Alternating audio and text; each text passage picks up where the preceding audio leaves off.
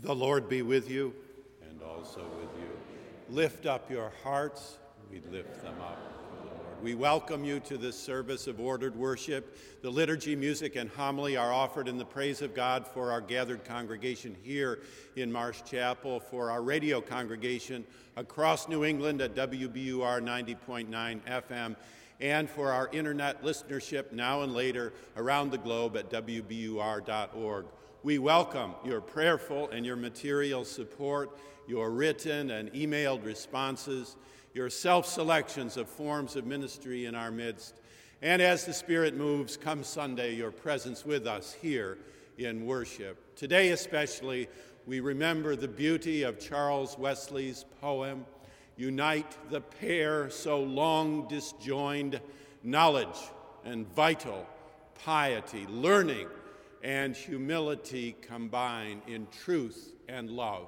Let all men see." This is the day the Lord has made. We shall rejoice and be glad in it. As we are able, may we stand in the praise of God.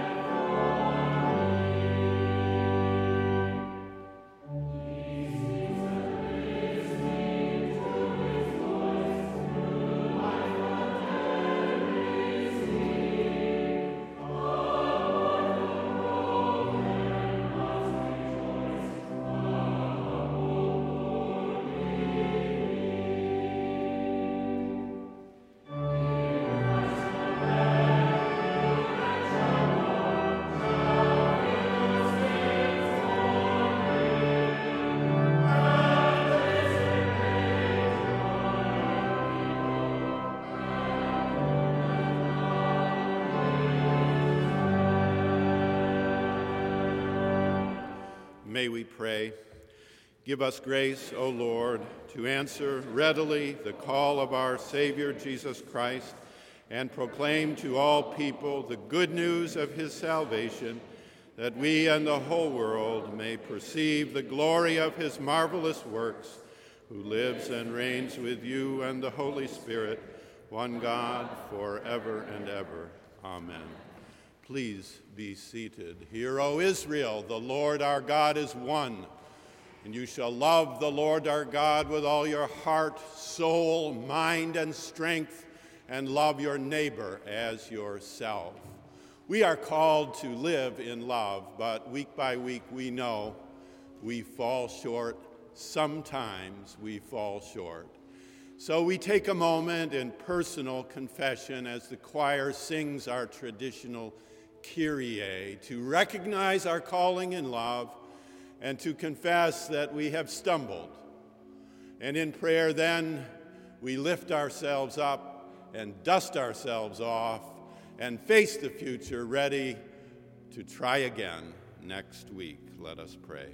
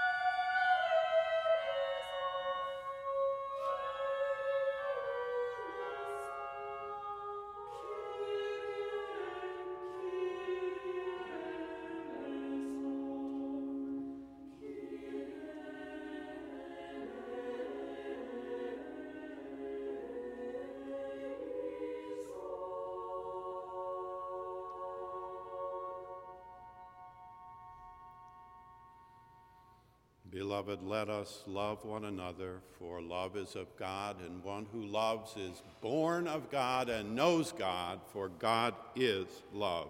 If we confess our sins, God, who is faithful and just, will forgive our sins and cleanse us from all unrighteousness. Thanks be to God.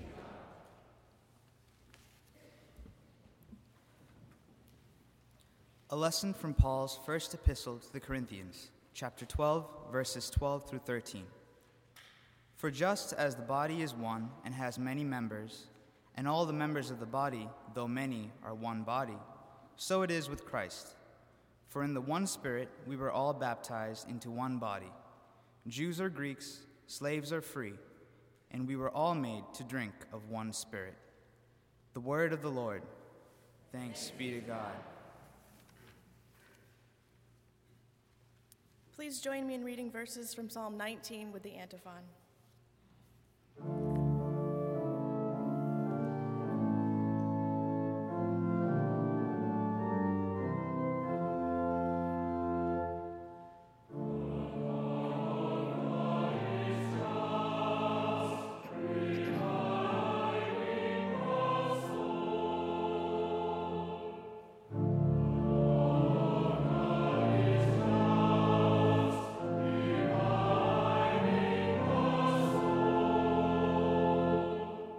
The heavens are telling the glory of God, and the firmament proclaims his handiwork.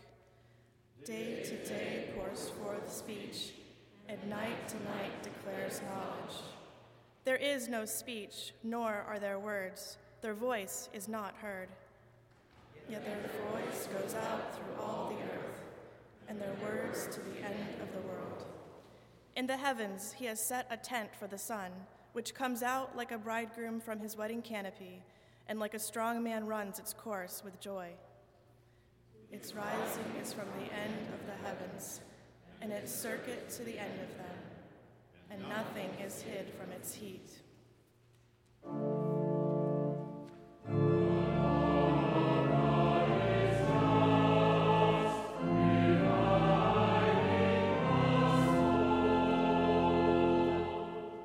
And now please rise as you are able for the singing of the Gloria Patri and the reading of the Gospel.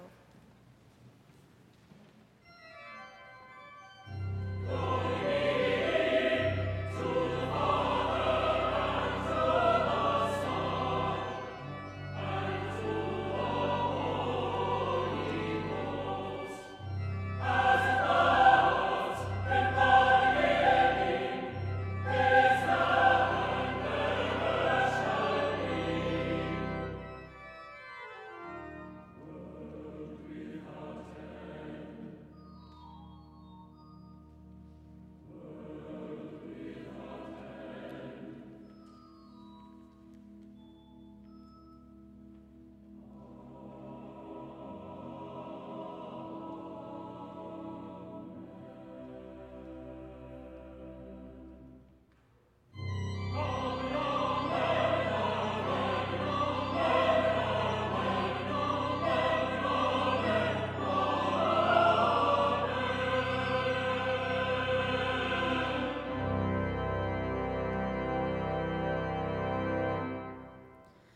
The Holy Gospel of our Lord Jesus Christ, according to St. Luke, chapter 4, verses 14 through 21. Glory to you, O Lord. Then Jesus, filled with the power of the Spirit, returned to Galilee, and a report about him spread through all the surrounding country. He began to teach in their synagogues and was praised by everyone. When he came to Nazareth, where he had been brought up, he went to the synagogue on the Sabbath day, as was his custom. He stood up to read, and the scroll of the prophet Isaiah was given to him. He unrolled the scroll and found the place where it was written, "The Spirit of the Lord is upon me, because he has anointed me to bring good news to the poor. He has sent me to proclaim the release to the captives and recovery of sight to the blind, to let the oppressed go free, to proclaim the year of the Lord's favor." And he rolled up the scroll, gave it back to the attendant, and sat down. The eyes of all in the synagogue were fixed on him. Then he began to say to them, "Today this scripture has been fulfilled in your hearing." The Gospel of the Lord. Praise to you, Lord Christ.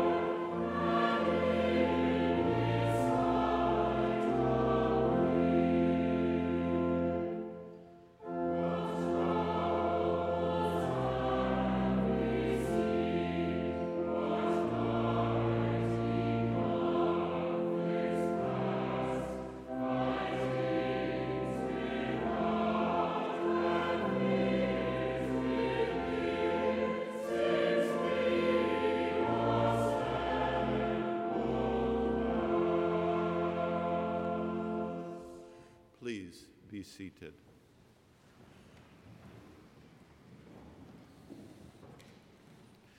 Today we hear from a prophetic text, Luke 4, regarding Jesus and his hometown community. And we hear it following a good week of good words about a good modern prophet, a patriot preacher, Martin Luther King, our Boston University alumnus. Now, as Ernest Fremont Tittle said, the preacher can always find something innocuous to talk about, but do not time and text today require some prophetic word for us and from us.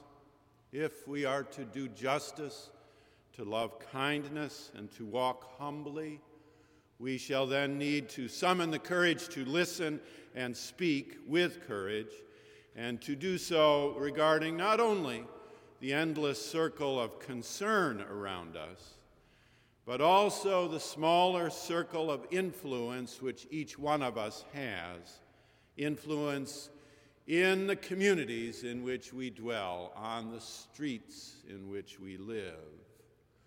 You will bear witness in your own setting, family, and community, and today I will bear witness within my own. Born a Methodist, ordained to the Methodist ministry, I will die a Methodist, a superannuated Methodist preacher. All of the lastingly good things of my life have come as gifts of grace in and through this very church. My name in baptism, my faith in confirmation, my community in Eucharist, my deepest friendship in marriage, my work in ordination, my daily pardon in prayer, and my shared hope with you of eternal life and hope in unction. I am a singing Methodist and will continue to greet life with an open-handed Methodist handshake. And my granddaughters, mother, grandmother, 2 great-grandmothers, and 1 great-great-grandmother, all married Methodist ministers. That is, I love my church, and I am part of a multi-generational investment in its preaching ministry. That is, I pray to speak as one who speaks for my people, and so I hope has earned the right to speak to my people. If you speak for people, then over time you can speak to people. This is the gospel. God is for us, so God's word can speak to us. I love the Methodist Church. Any church, though, is human, very human. As Tillich wrote long ago, the church is always both a representation and a distortion of the divine. In this past 12 months has proven that again. Some background.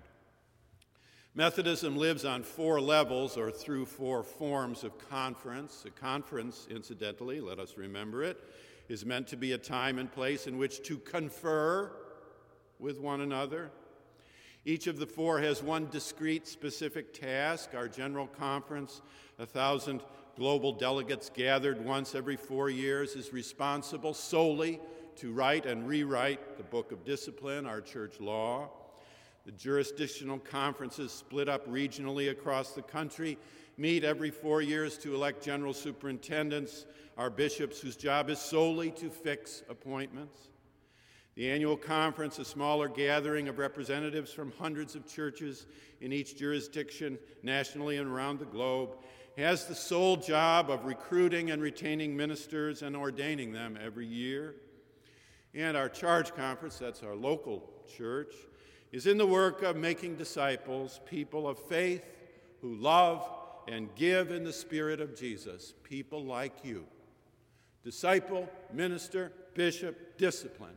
These are the products of our conferences. Last year, our general conference met in Tampa in late April and early May.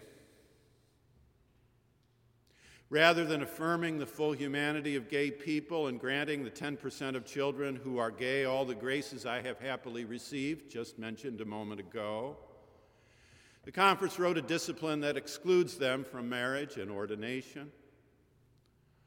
We have learned, have we not, the horrific habits in this country of finding ways to fractionalize the marginalized, to identify some as 3/5 human. It's in our history. It has been a heavy lifting over decades to affirm gradually that all people are imbued with integrity by the grace of God. Former slaves, women, the poor, people of color, the stranger, the otherwise abled, all. Integers, not fractions. The United States Constitution, before amendment, accounted some as 3/5 human. No wonder that great Boston abolitionist William Lloyd Garrison called the document then a compact with the devil and a covenant with hell.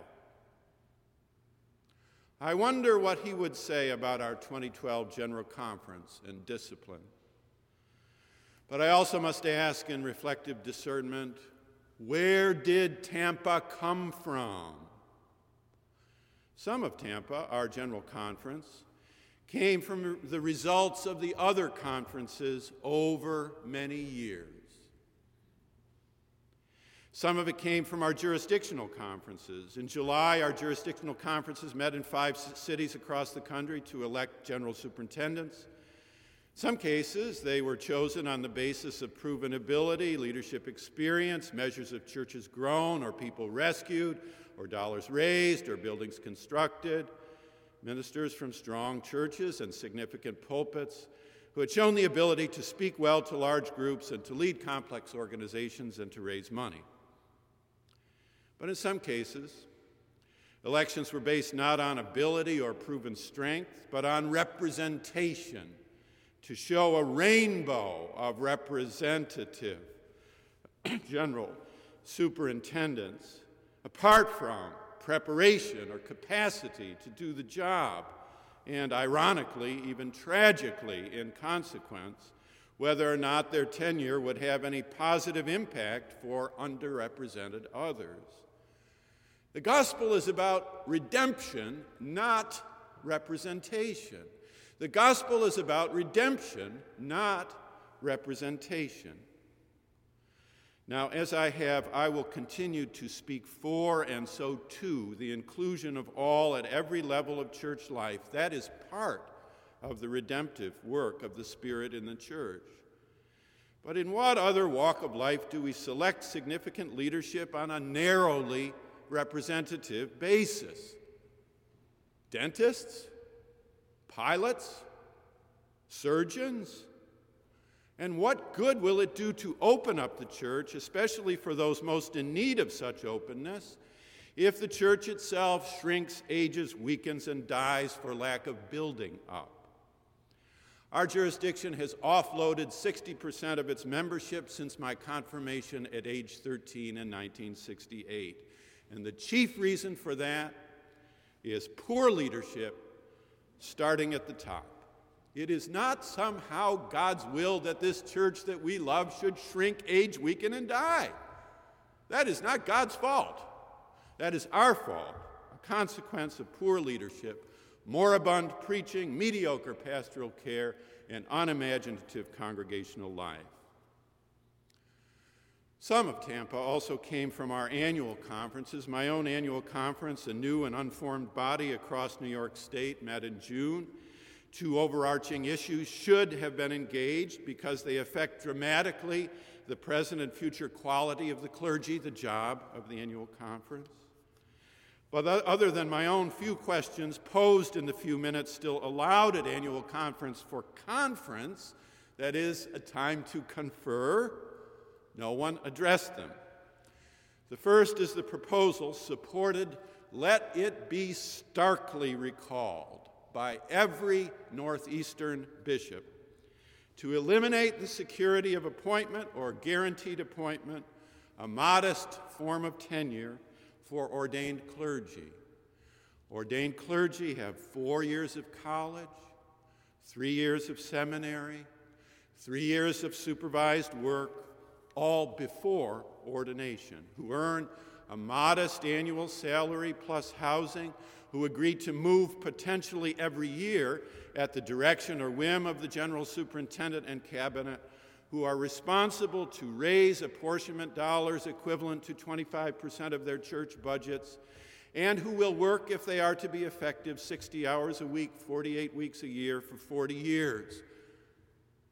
And we can't even tell them that they somehow, in whatever tiny rural parish or other, will at least be able to feed, house, and care for their children? The second is related. Unwilling to invest in elders, the superintendents are driven to hire non-elders, people who are not fully trained, educated, ordained, not in covenant, not traveling elders. In our yet-to-be fully born conference, this means that 540 of 931 pulpits are occupied by good-hearted people, but people who have not studied the Bible in depth, who do not know the history or teaching of the church, have had no preparation in counseling, sacramental understanding, worship and preaching, administration and pastoral care. Now, friends, it's one thing to have Laity Sunday once a year, but every Sunday? Do you go on a Wednesday when the emergency room lets people who would like to be doctors administer drugs, set bones, and use CT scanners? Do you go on Friday when people who would like to be bankers get to open and close the vault, establish accounts, and make investments of your savings? How about housing? Do Do you sign up aspiring carpenters who think they might have some talent in digging foundations and setting roof lines to build your house? Is it okay with you if the principal of your daughter's junior high school never graduated from high school himself? Granted. Education alone is not enough. Granted. Education alone is not enough. Heart and head, we need together in the influential, delicate, personal, salvific work of pastoral care and preaching. Not 540, but 40 non-elders is all we should accommodate in my newly born conference. Have the elders preach multiple times. Better one good sermon preached 7 times than 7 bad ones once each. Our annual conference provides everything but the one thing needful, a chance to confer. Our annual conference attends to everything except its job, providing excellent clergy. And Tampa, some of it came from our local charge conferences. I went for worship this summer to a beloved church in 1995. This was a vibrant congregation, 230 in worship and 2 services, a 7-day full building, the second strongest salary in the conference, a warm, formal worship service not unlike ours at Marsh, and most proudly a fine parsonage. What did we find that Sunday? We found a worship service that is hardly a worship service, at least to my mind, with 60 present, and learned that the church was in the process of selling the parsonage. They need the money and lack the vision to hold on to it. And worship? I grieve to ask, is it worship when the minister roves the sanctuary, ceiling paint peeling by the way, with a microphone like Phil Donahue? Is it worship when beautiful 4-part hymn harmonies are ditched in favor of follow the bouncing ball screen pseudo-music? Is it worship when the sermon is a potpourri of miscellanea unrelated to text, setting, mission, or soul? Is it worship without a choir, without order, without reverence, without silence, without offering, without a sense of presence? No. It has become a hodgepodge of vain attempts to be entertaining, which are not even entertaining. And enchantment? Enchantment? Gone, baby, gone. People do not need the church to be their Rotary Club, their neighborhood cookout, or their reality TV show. They need the Word of God rightly preached, the sacraments duly administered, and service rendered to the poor, and they are hungry and thirsty for those who will bring such. And when this happens, Sunday by Sunday, then churches invariably grow. You cannot preach without theology, and you cannot worship without preaching. And in short, the General Conference in Tampa had well springs of sorts in jurisdictional, annual, and charge conferences. So, what are we in my beloved church to do in 2013? After the summer, I determined to spend 6 months in prayer and visitation. By phone or in person, I spoke with 31 trusted friends. I meditated on their counsel and came to only 4 fairly meager conclusions, and today is reporting day for you. 1, we need steady, ongoing conversation, conference among elders and others. 2, we need to follow the money. 3, we need pastoral care for gay people. 4, we need to focus on pastoral embrace for lay people, particularly for those who don't yet have one favorite hymn, don't know a psalm, can't recite the Lord's Prayer, and haven't had the first helping of faith when so many of us are on our 7th course. Now, it must be stated, and some are present here today and listening, many young elders have already left the church I love for orders elsewhere. Many middle-aged elders are ready to split the church. Many older elders are using covert, hidden means to address the situation. I will not leave, split, or dissemble. So that means finding another path. and I will have to go deeper. So 4 thoughts. 1, there is something in this journey that now I realize will call me out and down further into faith. How thankful I am for the words of the psalmist. O Lord, thou hast searched me and known me. I guess for 6 months I prayed, and I guess after 6 months I heard, Robert, you will have to go down deeper. 2, one part of the path into the future is in regard to ministry, but the other part regards money. In a way, the first part is easier. That is, most churches over time can come close to doing what we do regularly here at Marsh Chapel already. We marry gay people, hire gay clergy, minister directly to the gay community, and speak frankly, as today, about the full humanity of gay sisters and brothers. That's the first part. The second part is harder, about money. We will need means to keep from sending money by apportionment to fund the dehumanization of gay people, whether in America or in Africa. Fortunately, our general funds are several, not single, and local church treasurers, at the direction of the lay vote in the charge conference, can send to some and not to others. This will take careful planning and endless meetings. But my own investment will continue to be to lift my voice and to continue in 8 words that from this pulpit you have heard before: gay people are people and lay people are people.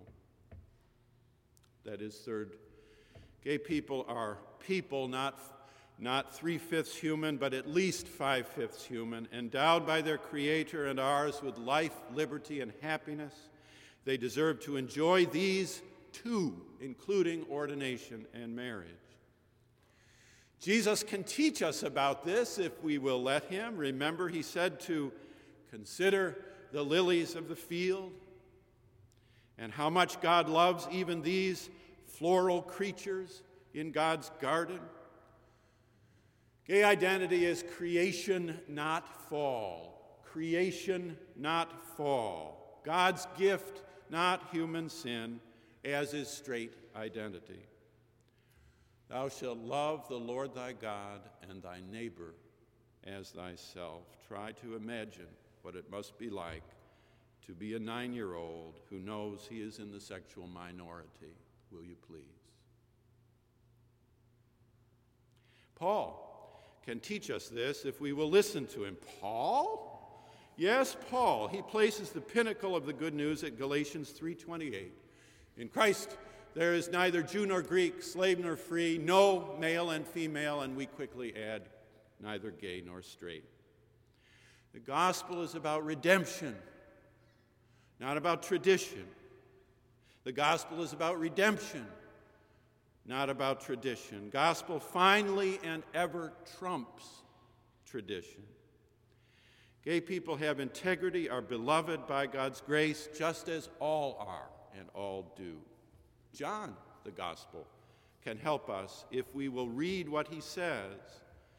He says there will be another advocate, even a spirit of truth, which will lead us out into further truth, which is not in John's gospel or even in the Bible.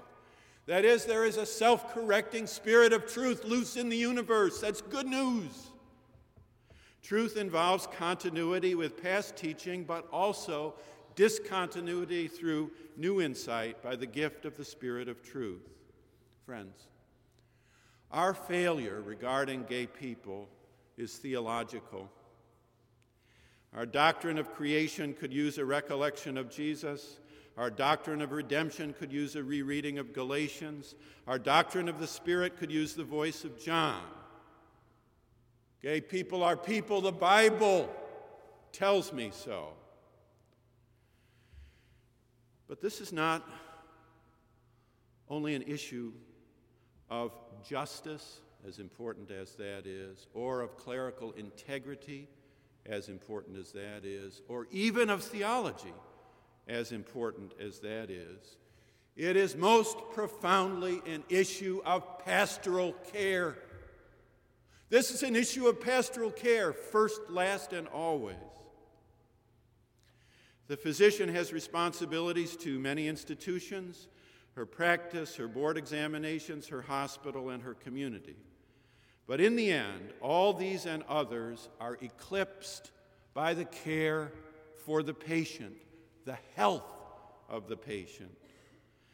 The pastor also has many responsibilities to institutions, call them conferences, charge annual, jurisdictional, general. But in the end, all of these are eclipsed by the requisite care for the parishioner, for the 8- and 9-year-old children who are in the minority. Gay people are people. Fourth, lay people are people. Beloved, it will do us no good only to open up the church. We also have a responsibility to build up the church. The needs, longings, reports, and voices of our lay people count, matter, last, and have meaning. The church exists for mission as fire for burning, fishing and planting, evangelism and stewardship. These are the very joys of faith. This is the fun in faith. Lay people deserve and desire enchanting worship, 60 minutes of fire and love every Sunday. We will want to draw on the deep well of tradition, not traditionalism, but tradition. We need to listen to our lay people. Over time, they have told us they have no need particularly for bongo drums or shallow hymns or neglected liturgy or bad music. What do they want? Fire and love in excellence, and they deserve it. Every church deserves so. Traditional worship is what we owe them. Likewise, lay people deserve loving, intelligent, devoted, competent pastoral ministry and preaching. We once knew this so deeply we needed no reminder at all. We lived it. Give us excellent ministers, educated and ordained, the brightest and the best.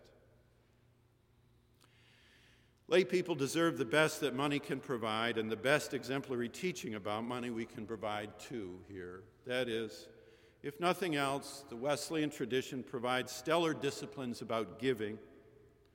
Our people need to be taught by example from the clergy about generosity, about tithing, about disciplined giving. Well led, they will and do well follow. I give you these paths, tradition and worship, traveling elders in the pulpit, tithing all day long. I cannot begin to tell you how much difference these three currently neglected features of spiritual life make when they are practiced, and especially when they are practiced together. So, beloved, let us open up the Methodist Church by living the gospel. Gay people are people. Let us build up the Methodist Church by living the gospel. Lay people are people. I will plan to slog ahead. I will find means to advocate for the disciplinary inclusion of all, like the ministry we have here at Marsh. I will gather a group at some point for further conference. I will find ways to encourage the real leadership of the church to be identified and selected for leadership, as we are doing here. And I will find words to convey my ongoing respect for the noble calling, the challenging adventure that is gospel ministry in my conference and here and elsewhere.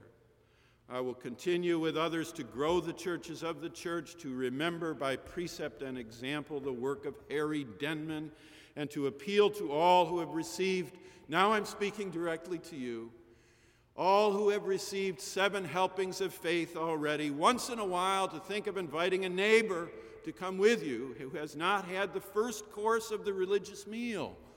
Meet me at Marsh at 11:02. And I take heart from voices I overheard this past week. Good voices, good words. Walter Fluker, we may need some fresh water to swim in. Melvin Talbert, all that is necessary for evil to triumph is for good people to do nothing. Sonia Chang Diaz, when you pray, move your feet. Elizabeth Warren, when the president makes his solemn vow, I will make my own silent one in the heart. Barack Obama, freedom is not just for the lucky nor happiness for the few. From Seneca Falls to Selma to Stonewall, our journey is not complete. We must act knowing that our work will be imperfect. And the Reverend Luis Leon, que Dios os bendiga, so that one day, as was said of old, it may be said, today this scripture has been fulfilled in your hearing.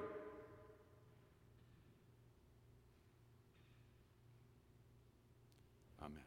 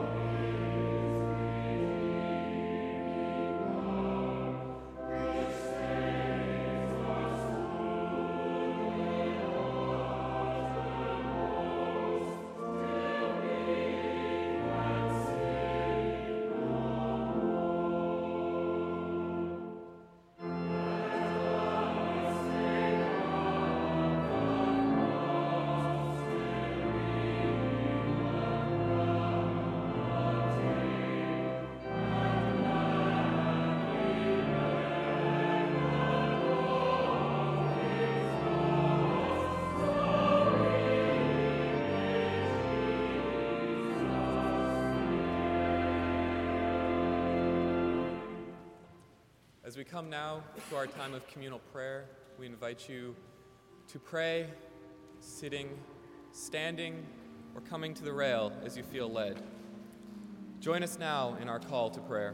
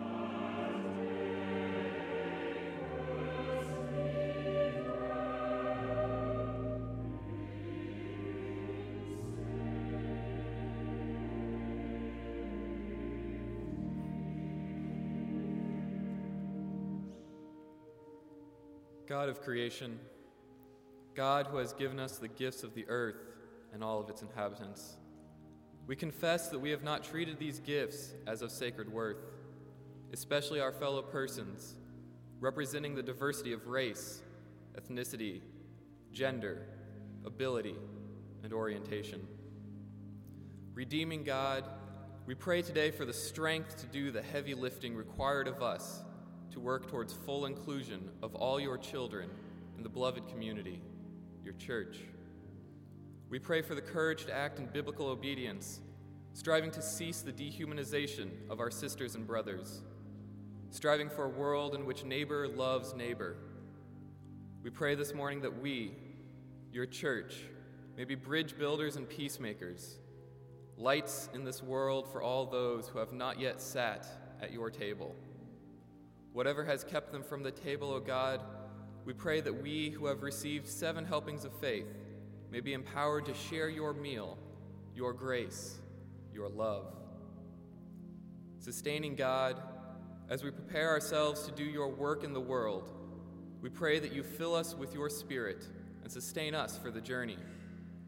We pray for the prophets, teachers, preachers, and leaders in the church, that they may continue to serve in their roles faithfully, diligently, energetically, and boldly. We pray for the laity of the church, that they may continue to be faithful servants of the word and continue to enact their own roles of leadership as prophets in the world and the hands and the feet of the church in the community. And God, we pray especially this morning for those in our community, university, and congregation who are facing times of trial, who are facing illness, disease, loneliness, and hardship. We ask that you be with them, walking with them and comforting them. We ask that you be with all of us as we too, lay and clergy, minister with and to their needs.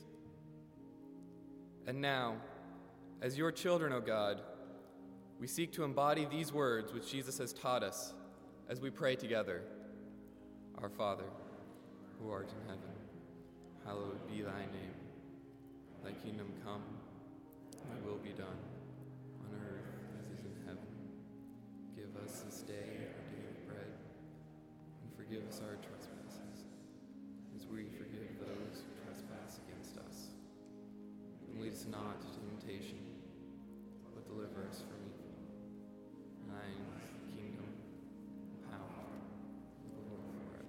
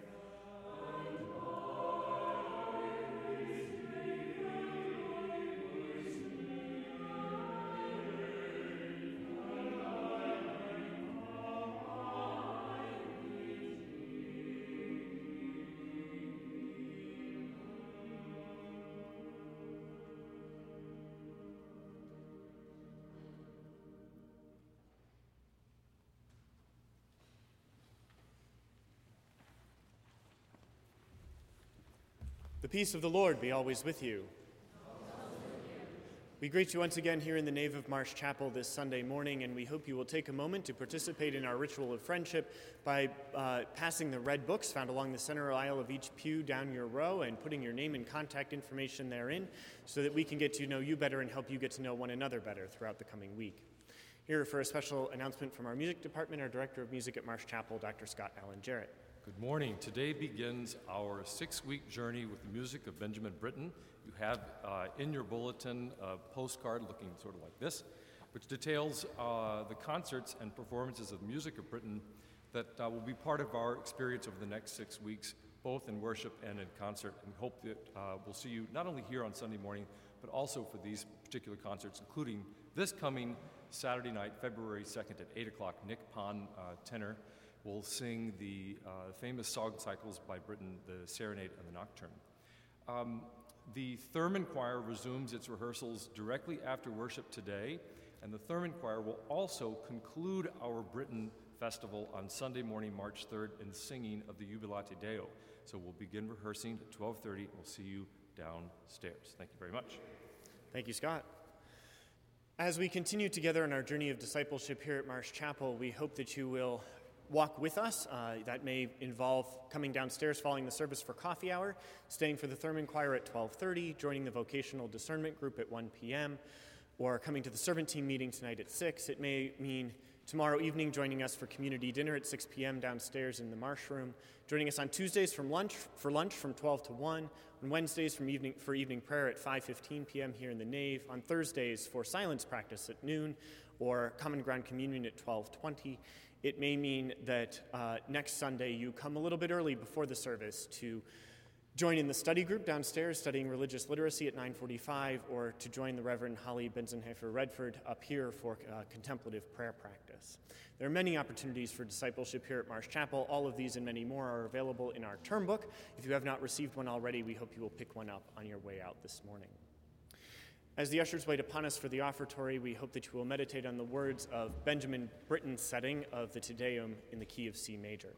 Now walk in love as Christ loves us, an offering and sacrifice to God. Amen.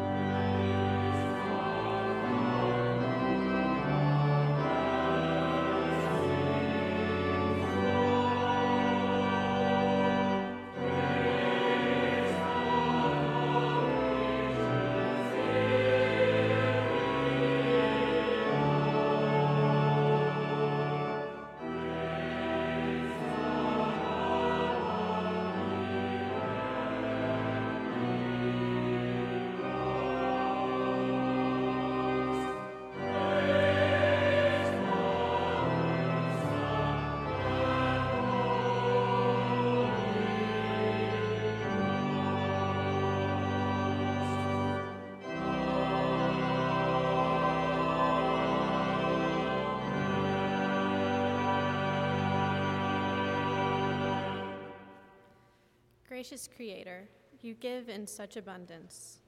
We thank you that you created us all uniquely, with different gifts for our neighbors and for your service. We pray that you might guide us as we offer up our time, energy, creativity, and resources, so that we might somehow transform the world to your vision for it.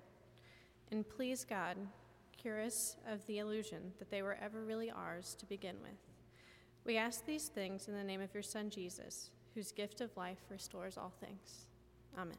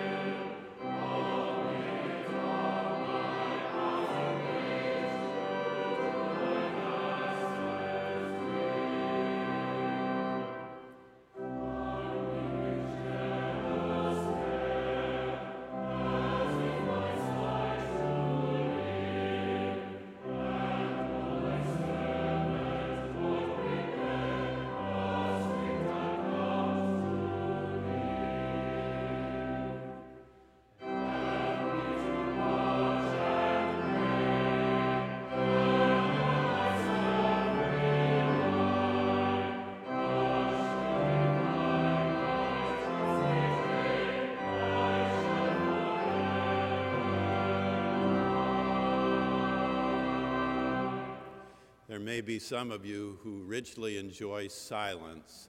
At 10:30 on Sunday mornings, I'll invite her to come forward. The Reverend Holly Benson-Haber Redford is here with me and a few others. We simply sit and pray.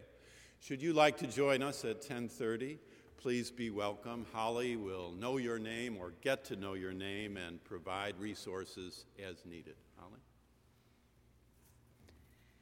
As the sounds and the silences of this time and space, this community resonate within and among us, we prepare to scatter into the sounds and silences of our unique lives and relationships.